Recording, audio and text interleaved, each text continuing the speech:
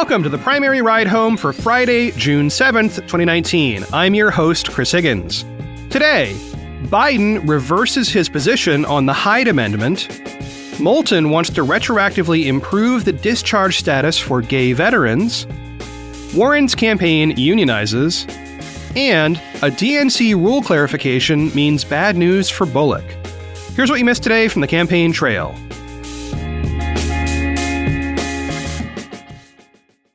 First up today, the story of how Joe Biden changed his mind on the Hyde Amendment. Before we dig in, it's probably worth explaining what that is.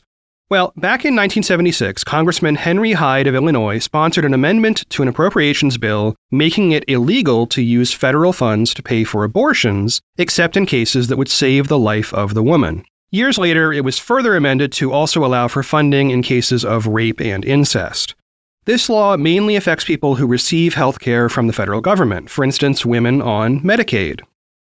The Hyde Amendment is fairly popular, though many people do not know it by name. For instance, reading from a New York Times summary by Maggie Astor, quote, "Polls tend to show that a slim majority of Americans support it. A Politico poll in 2016 asked likely voters whether they supported or opposed changing federal policy in order to allow Medicaid funds to be used to pay for abortions. And 58% said they would oppose that change. In other words, that they supported the Hyde Amendment, though the question did not name it." End quote. Okay, so now on to Biden. He is a Roman Catholic and personally opposes abortion. Having said that, he has written about how he doesn't feel that he can impose that belief on others. On Wednesday, NBC News published a long article on Biden's personal and voting history on abortion. As part of that, they reached out to his campaign for an official comment on the Hyde Amendment. And the campaign confirmed that, as of Wednesday, Biden still supported the Hyde Amendment. And in fact, he has a long voting history to back that up. Now, this is part of the challenge of being a candidate with a really long political history. People can go look at votes that you made in the 70s and ask you about them in a political climate that is, shall we say, very different. Biden's support for the Hyde Amendment left him all alone in this Democratic primary field. And many people, both fellow candidates and reproductive rights activists, have criticized him for his position. In fact, on Wednesday night, Senator Elizabeth Warren was on MSNBC for a town hall with Chris Hayes, and he brought up the issue. Here's a clip. There was an interesting thing that happened today. The former Vice President Joe Biden came out and said that he would not support repealing the Hyde Amendment. That is a provision of federal law that bars the federal government from funding abortion services through Medicare, Medicaid, and others. You disagree with that position? Yes, I do. Is Joe Biden wrong? Yes. So why is he wrong?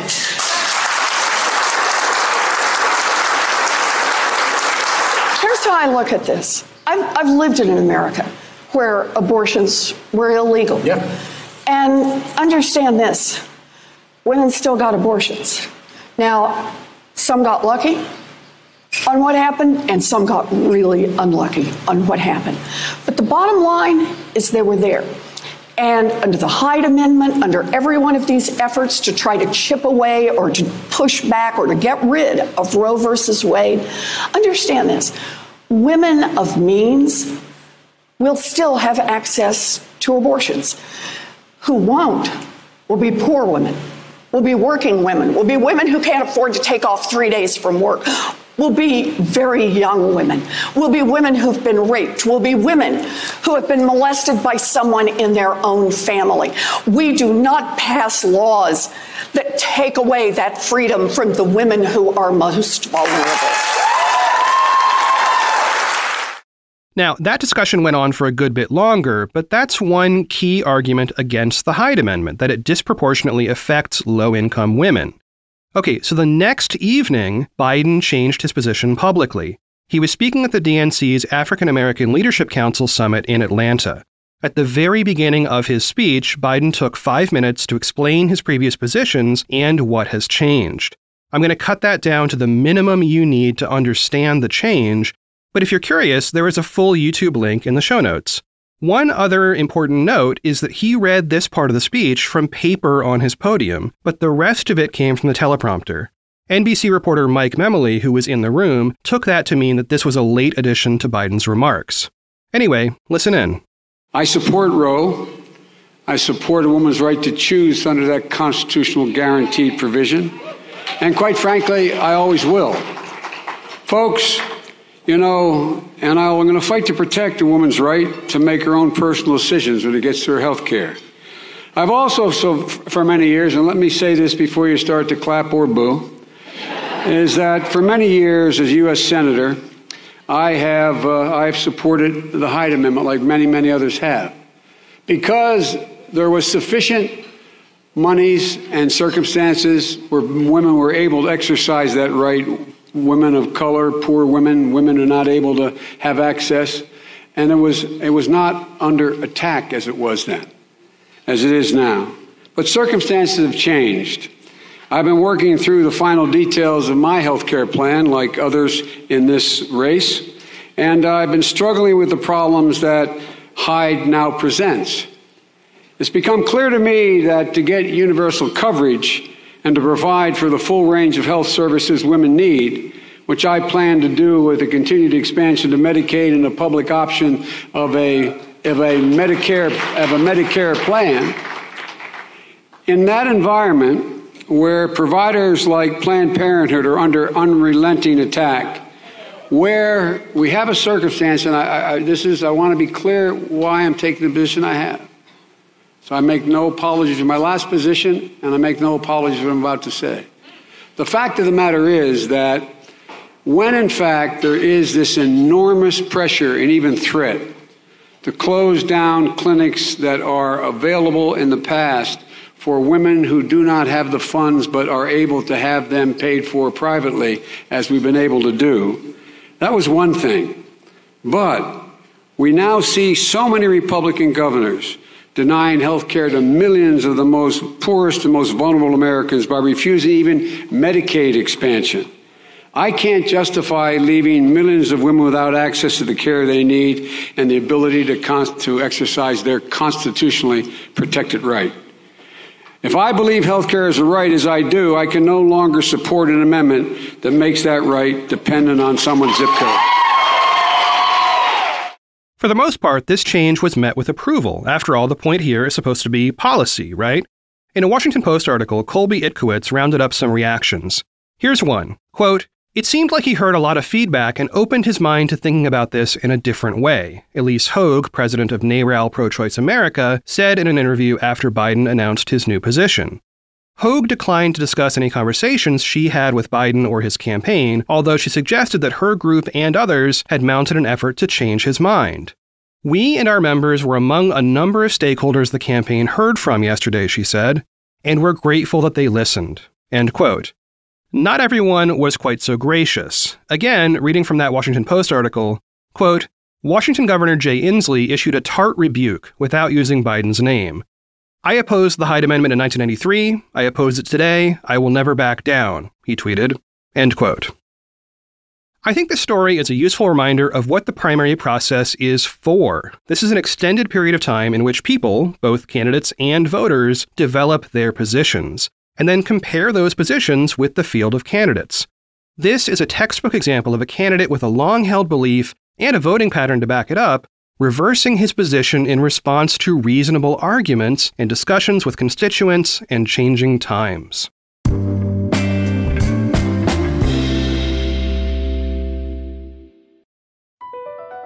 Across America, BP supports more than 275,000 jobs to keep energy flowing. Jobs like updating turbines at one of our Indiana wind farms and producing more oil and gas with fewer operational emissions in the Gulf of Mexico. It's and, not or. See what doing both means for energy nationwide at bp.com/investing in America. Hey, it's Kaylee Cuoco for Priceline. Ready to go to your happy place for a happy price? Well, why didn't you say so? Just download the Priceline app right now and save up to 60% on hotels. So whether it's Cousin Kevin's Kazoo Concert in Kansas City, go Kevin, or Becky's Bachelorette Bash in Bermuda, you never have to miss a trip ever again. So download the Priceline app today. Your savings are waiting. Go to your happy place for a happy price. Go to your happy price, Priceline. Yesterday, Representative Seth Moulton took on a topic I haven't heard mentioned yet on the trail, even though we're a week into Pride Month, and that is the discharge status of gay veterans. So here's the thing. The U.S. military had long-standing policies against LGBTQ service members. The gist of it was, if the military found out you were gay or, quote, engaged in homosexual conduct, end quote, then you would be discharged. And that discharge status was either dishonorable or what's called other than honorable. The most recent incarnation of that policy was called Don't Ask, Don't Tell. This was a Clinton-era policy from the early 90s, which was seen as kind of a compromise, but still fundamentally left that discrimination in place. It basically said service members had to stay in the closet. If they came out, they got discharged. It also encouraged service members not to ask about someone else's sexual orientation, although that didn't always work out as planned. So Don't Ask, Don't Tell finally ended in 2011 during the Obama administration. So today, at least as a matter of military policy, it is okay to be out and serve in the military. Just to be clear, that only happened 8 years ago. It is a super recent change within the U.S. military. But the issue here is that there are tons of discharges that stemmed from service members being LGBTQ and somebody figuring that out. And the problem is not just one of honor. It is also that if you're not honorably discharged, you do not get the same benefits as someone with an honorable discharge. And in this case, that literally means that we have American veterans who served honorably, but who are now left out of the system because of who they are.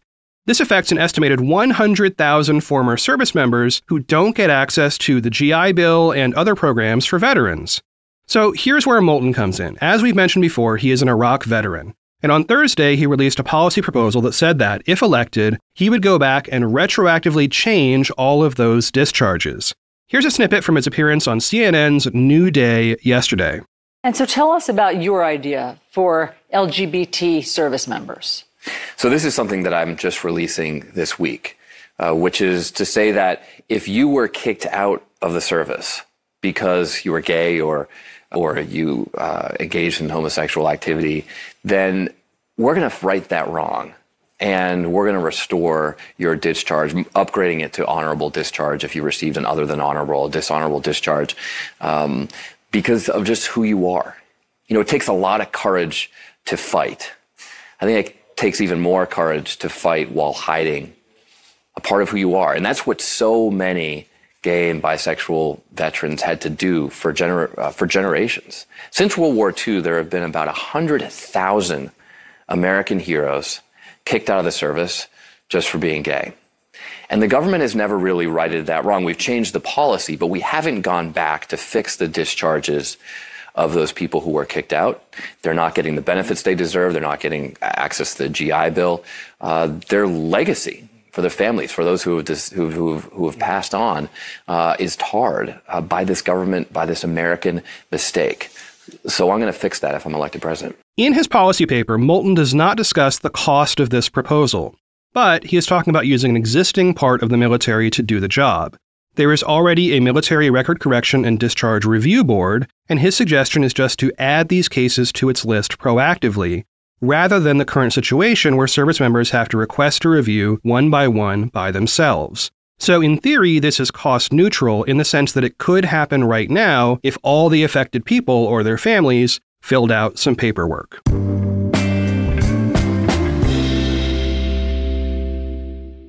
Back on May 9th, I reported on how two Democratic campaigns had unionized. Those were the Sanders and Swalwell campaigns. Well, I neglected to mention that right after that report, Julian Castro's campaign unionized as well, joining the Campaign Workers Guild.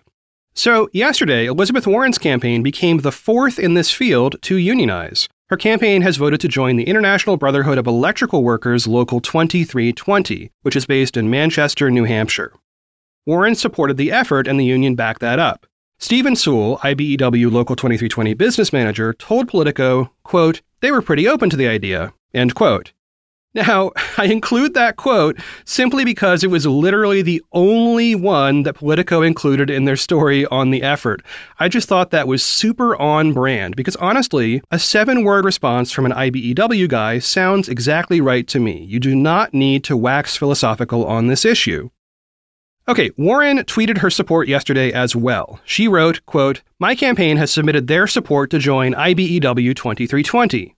Every worker who wants to join a union, bargain collectively, and make their voice heard should have a chance to do so. The labor movement has long fought for the dignity of working people, and we are proud to be part of it." End quote.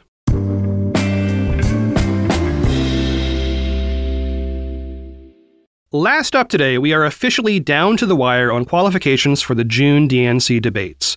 Again, mark your calendars for the 26th and 27th of this month. That's a Wednesday and Thursday night for those debates. We're going to see 10 candidates each night randomly assigned.